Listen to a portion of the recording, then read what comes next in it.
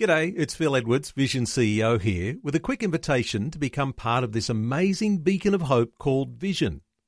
Together we can put our love into action to help people of all kinds build or rebuild their lives on the truth of God.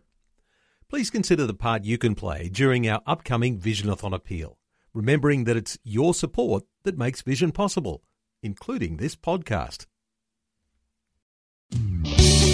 Want to win in life's challenges?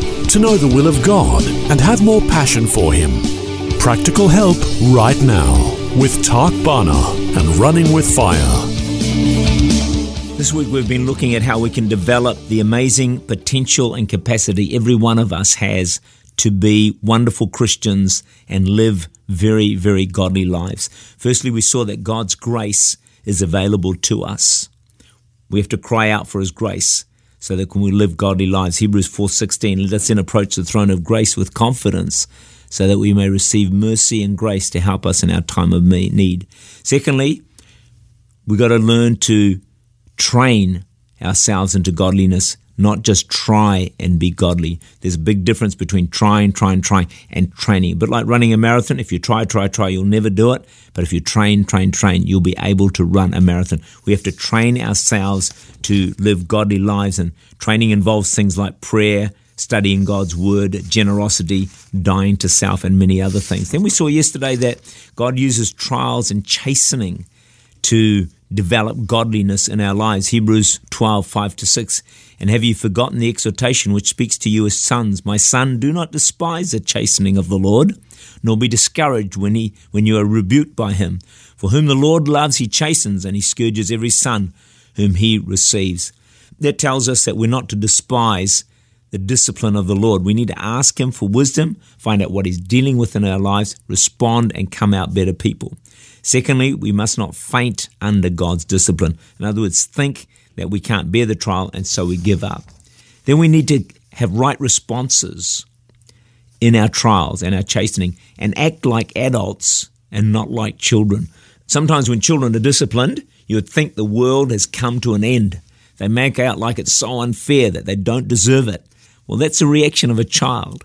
As an adult, we need to stop crying and sulking, pull ourselves together and take discipline like a man, like a woman.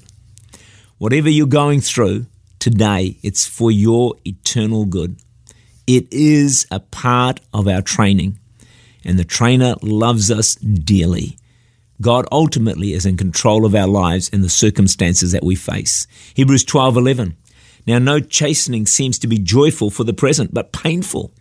Nevertheless, afterward it yields the peaceful fruit of righteousness to those who have been trained by it. So you've got to be trained by the discipline that you're going through. Then it will yield the peaceable fruits of righteousness. The worst thing, I think, is to go through a hardship, a trial, a chastening, and not come out any better. Sometimes come out worse, bitter, sour, negative.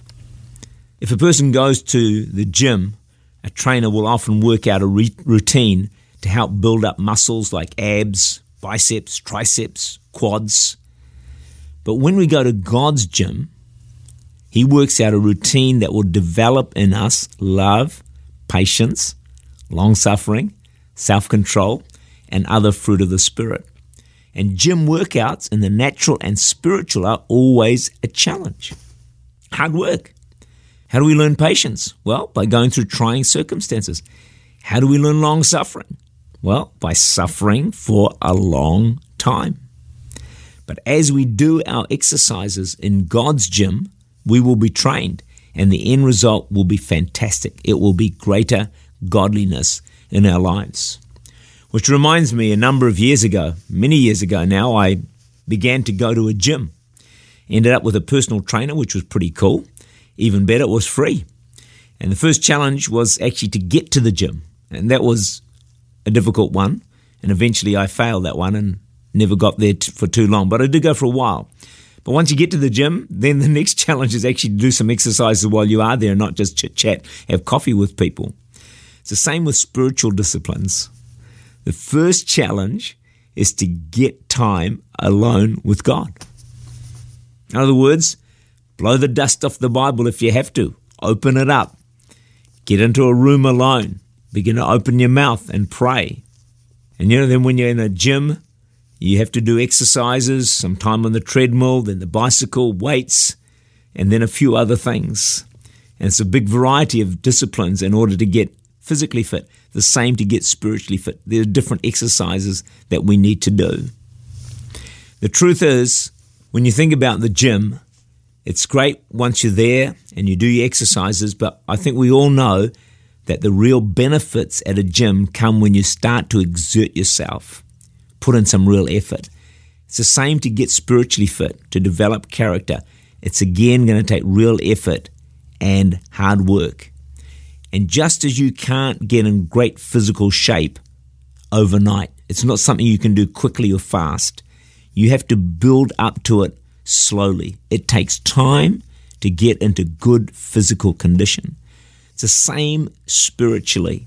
If you want to improve your spiritual condition and say it's not great at the moment, it's going to take time. It's going to take weeks, months, years of consistent training in prayer, in the Word, in generosity, in dying to self, in sacrifice, in honesty, all these other things. It's going to take a considerable amount of time for your spiritual strength and health to increase and grow and develop. But at the end of the day, the truth is this: you have an amazing capacity to live a wonderfully godly life.